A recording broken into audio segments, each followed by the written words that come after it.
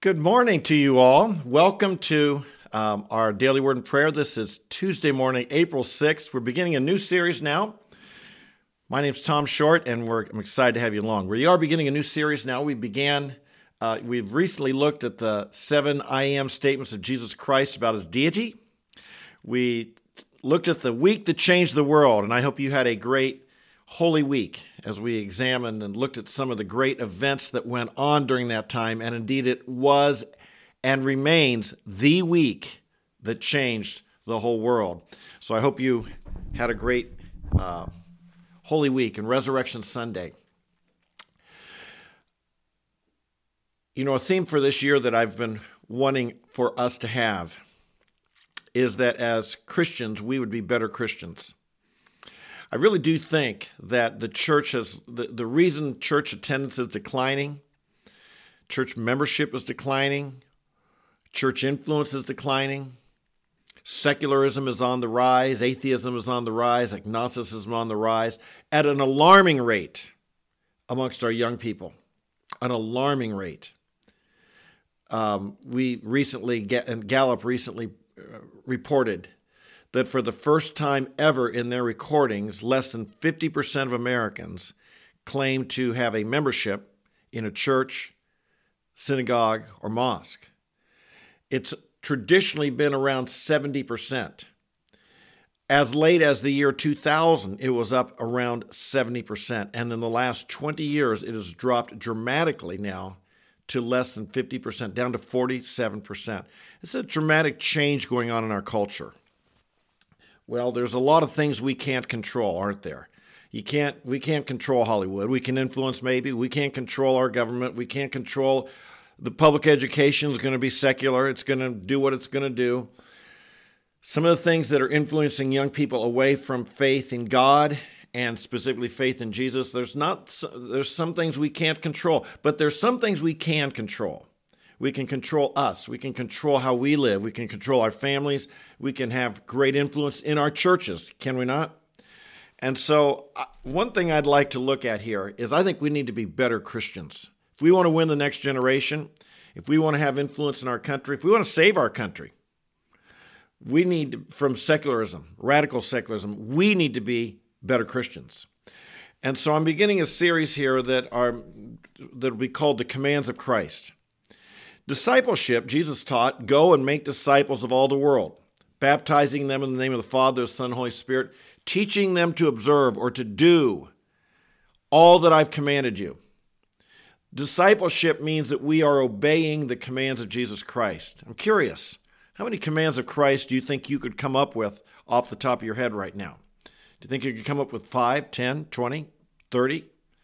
We'll probably be spending the next seven or more weeks looking at commands of Christ in the New Testament and how we can be applying them in our lives today. You know, it's so important, isn't it? Jesus said in John 14:21, he who has my commandments and keeps them is the one who loves me. He who loves me shall be loved by my Father, and I will love him and will disclose myself to him. This is the way we show our love for God. In 1 John chapter 2, it says, the one who says he loves God and yet does not keep his commandments, are you ready? He's a liar, and the truth is not in him. Boy, we don't want that to be said of us, do we? So let's jump right into this. The first command of Christ that I want to talk about is the first command he gave. Do you know what it is? The first command Jesus gave is found in each of the Gospels, or each of the Synoptic Gospels, but I'm going to read from Mark chapter 1, verses 14 and 15. Now, after John had been taken into custody, Jesus came into Galilee, preaching the gospel of God, the good news of God, and saying, the time is fulfilled, and the kingdom of God is at hand. Repent and believe in the gospel. This is the first command Jesus gave. Repent. Repent. You ever heard, when was the last time you heard that word? Is that word common in gospel presentations you've heard? Is that word common in calling people to salvation today? It seems like often our gospel salvation call is come and be healed, come and be better, come and be fulfilled, come reach potential, things of this nature. Now, some of those things are true. They're not necessarily wrong. But the message that Jesus gave, repent, repent. What's that word mean? Literally, the Greek word is metanoia. And metanoia literally means to perceive afterwards. The implication is that you look back and you consider where you are, where you've come from, what you've done, what you've believed, what you've thought, and you perceive afterwards that this is not right, that you have been wrong, that you need to change. The implication throughout Scripture and repentance is that there's some remorse over where you've been, what you've done, what you've thought, what you've believed. Repentance could be, the Pharisees need to repent of their pride and self-righteousness. This is the most common thing people need to repent of today, their pride and self-righteousness. But it also often relates directly to specific sins, repenting of an adultery or fornication or repenting of lying or cheating or theft or whatever. That breaking of God's commandments, and indeed the law of God, the commandments of God are given, Paul tells us, to lead us to Christ, to reveal to us our sinfulness, to bring about the conviction of sin so that might lead to a repentance in our lives. This was the message: repent and believe the gospel. The kingdom of God is at hand. Repent. This is the first commandment Jesus gave us. Well, was he alone in that? No. Let's look at some others real quick. We'll start with what Jesus taught the disciples. After his resurrection in Luke chapter 24, verses 46 and 47, Jesus had appeared to the disciples and he said, "Thus it is written, that the Christ should suffer and rise again from the dead the third day, and that repentance for forgiveness of sins should be proclaimed in his name to all the nations, beginning from Jerusalem. You are witnesses of these things." What was his message? Repentance in the name of Jesus Christ should be preached to all the nations. What is that? Repentance. You need to change. You need to come back. You need to change paths in life. Was this the message of the apostles? Yeah. Look at Peter.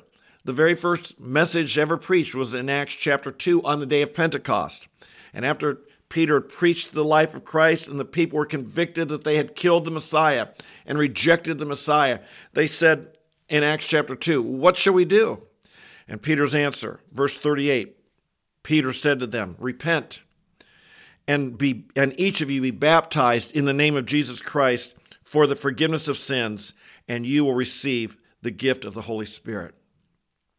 This was his message to these Jews who had crucified Christ. Repent. You've crucified the Messiah. What can you do about that? You've cut off your hope. You killed the Messiah, Son of God. What can you do about it? Repent. Perceive afterwards. Wow, we were wrong. Oh God, we're sorry. Oh God, forgive. What can we do? God, forgive us. Have mercy on us. Later, when they had not repented, in Acts chapter 3, Peter preached the same message. Look in verse 19. He's preaching the gospel, and he says, "Therefore repent and return so that your sins may be wiped away, and in order that times of refreshing may come from the presence of the Lord." Again, this message. So Peter was preaching to the Jews. You need to repent. And some people wonder, well, is this just a message to the Jews and not to the Gentiles? Well, not according to Paul. Look in Acts chapter 17 and verse 29, verse 30. Acts 17 and verse 30. Here, Paul is preaching on Mars Hill, and he's preaching to a Gentile audience. And he says, therefore, as he's preached about, he's given the gospel to them, and he calls them to make a decision. What's the decision? Come be fulfilled, come be happy, come have a better life, come receive inner healing. No, his message was this: therefore, having overlooked the times of ignorance, God is now declaring to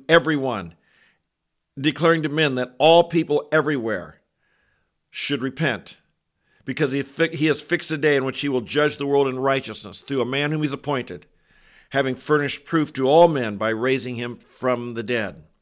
This is God's message. What's it say? He's overlooked the times of ignorance, and God is now declaring to men that all everywhere must repent. Well, what does repentance look like in the mind of Paul? Look in Acts chapter 20, and he says it again, Acts 20 and verse 20. This is 2020 vision. Are you ready? I did not shrink from declaring to you anything that was profitable, and teaching you publicly and from house to house, solemnly testifying to both Jews and Greeks of repentance toward God and faith in our Lord Jesus Christ. This was his message.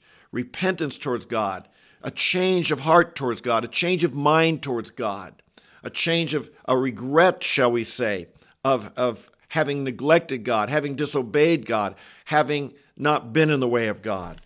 Acts 26, Paul further describes what does repentance look like, and he gives, beginning with verse 17, Acts 26, verse 17, rescuing you from the Jewish people. This is the heavenly vision.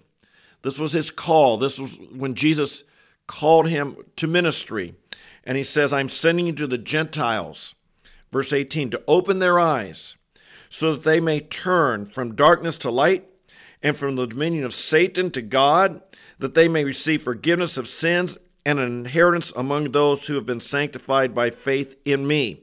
That's what he was called to do. He was commissioned by Jesus to call people from darkness to light, from the dominion of Satan to God, to turn to God, to come to God. Verse 28, he's speaking, Paul's explaining, so therefore, King Agrippa, I did not prove disobedient to this heavenly vision, but kept declaring both to those in Damascus first and also at Jerusalem, and then throughout all the region of Judea, and even to the Gentiles, that they should repent and turn to God, performing deeds appropriate to repentance. This was the message. This was the message Jesus gave us. This was the message Peter preached.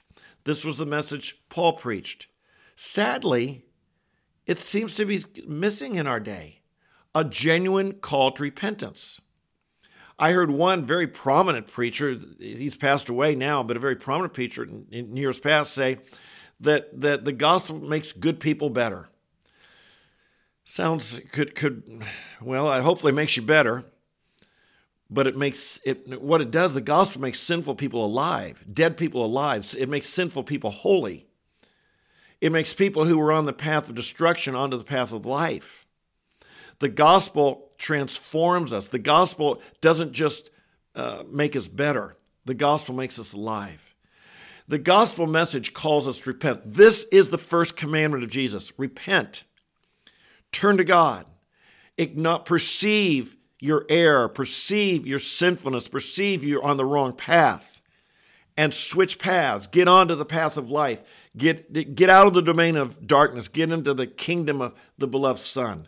Repent is the first commandment Jesus gave. I really believe that if we want to see revival in America, we've got to rediscover this message where the Christian faith calls people to repentance. You know, humanism tells us we're all basically good. The secular humanism that we're fighting against, that's in this cultural battle we're in, this secular humanism, we're all basically good. Scripture says we're all sinners. The humanism says because we're good, we just maybe need to change the government a little or change the economy or get educated. Christianity says we need a new birth. We need a new life. We need salvation. This is a fundamentally different view. Sadly, you preach this gospel, some people will be afraid you're going to offend people.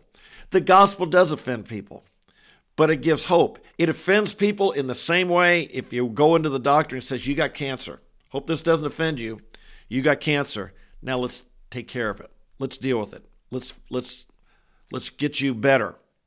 The gospel tells us we're sick. The gospel message, the message of repentance, tells us we're spiritually sick. We're in need of salvation. We're not in need of just more fulfillment. We're in need of salvation. Now, to be clear, I'm not against telling someone you'll have an abundant life if you come to Christ. You'll be fulfilled. You'll be satisfied. He'll bless you. I'm not against saying that in its appropriate time and in some situations. But let's be honest. Faithfulness to the commands of Christ. His first command, repent. Repent. Perceive afterwards, I have been wrong. I've been on the wrong path. I've believed the wrong things. I'm sorry about that. I'm going the wrong way. I need to see a change. And tomorrow we'll talk about the only way that change is possible. Repentance, a change of heart. Tomorrow we'll talk about, if you have that change of heart, what the solution is. But right now, let's go to prayer. And let's call out to God that this message will resonate, because I don't think we'll see a powerful church, mighty conversions, life-transforming conversions, if we don't call people to repentance. Father in heaven, we thank you for the gospel. We thank you the kingdom of God is at hand. We thank you that Jesus came bringing us this new hope, this new opportunity, this new salvation. Jesus, we thank you that your gospel takes dead people and makes them alive. It takes lost people and saves them. It doesn't just take good people and make them a little better. It takes dead people and makes us alive. Thank you. Jesus, we confess to you that all of us are in need of repentance. All of us, Lord, when we think of where you're at and your life and your ways, all of us need to say, wow, where have I missed it? Where have I fallen short? Where have I not seen the truth? Where have I not been walking in the ways of God? I pray, Father, that we would model repentance whenever it need be modeled. And Father, we pray for your gospel message.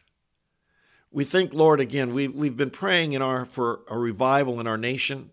We've been praying for the gospel to take root in our nation like it once did and hasn't in such a long time. I think, Lord, now of John the Baptist, who had such a ministry calling people to repentance. And what was what did he say his ministry? He was the one to make ready the way of the Lord, to make his path straight, that every ravine shall be filled up and every mountain and hill shall be brought low, and all flesh should see the salvation of God. And Jesus, for that to happen, this message of repentance must be preached strongly, clearly, compassionately, lovingly, firmly, unwaveringly. How we pray you would raise up gospel preachers, men and women, Lord, who can declare your truth so powerfully, so articulately, so with such an anointing, calling people to repentance, calling people to turn to God, calling people to see their lostness, to see their rebellion, to see their condition, and to turn to you with genuine repentance, genuine salvation. I pray, Father, that this is what we see in Scripture. This is what we see in revivals. This is what we see in revivals, Lord. This is what transforms a life. This is where someone goes from to being radically saved. We pray for radical salvations that would come from a radical repentance. Lord, help us to preach a good, clear, powerful, anointed gospel. We need it. We need it. Help us to say it. Again, we pray, raise up workers, laborers for the harvest field who'd preach a clear, strong, powerful gospel. Raise up people who would call our nation, our leaders, our people, our church leaders, our families, our business leaders, who'd call all of us to repentance. I think again of John the Baptist. He called the people to repentance, and he called Herod to repentance fearlessly. And I pray, Father, we would be like that. Make me like that. Make me like that more and more, we pray. Fearless proclaimers calling sinful people to repent and have faith in the true God. Tear down the idols of our culture. Tear down the self-righteousness. Tear down the pursuit of sensuality and pleasure, the idols of our culture. Might we repent of them and turn to you. And this we pray in Jesus' name. We pray to the Lord today, fill us with your spirit, your power, and your joy. Bless us as we follow you, as we walk in your ways. Open up doors of opportunity. Open up doors of witness, we pray. In Jesus' name, we ask these things now. Amen. Amen and amen. Thanks for joining me. This first command, so we'll be going through the commands of Christ over the next several weeks. We'll be looking at this because a true disciple keeps the commands of Christ. A true lover of God keeps the commands of Christ. We want to do this. So thanks for joining me. Make sure you invite your friends, post on social media. If you need anyone who needs to hear this message, make sure you can always, you copy the YouTube link and you send it to them in an email, or you post it on your social media, or however you want to communicate. Let's be sharing this message with others. Thanks for joining me. God bless you. And we'll see you tomorrow morning where we go through a second command of Christ right here. We'll see you then. Bye-bye.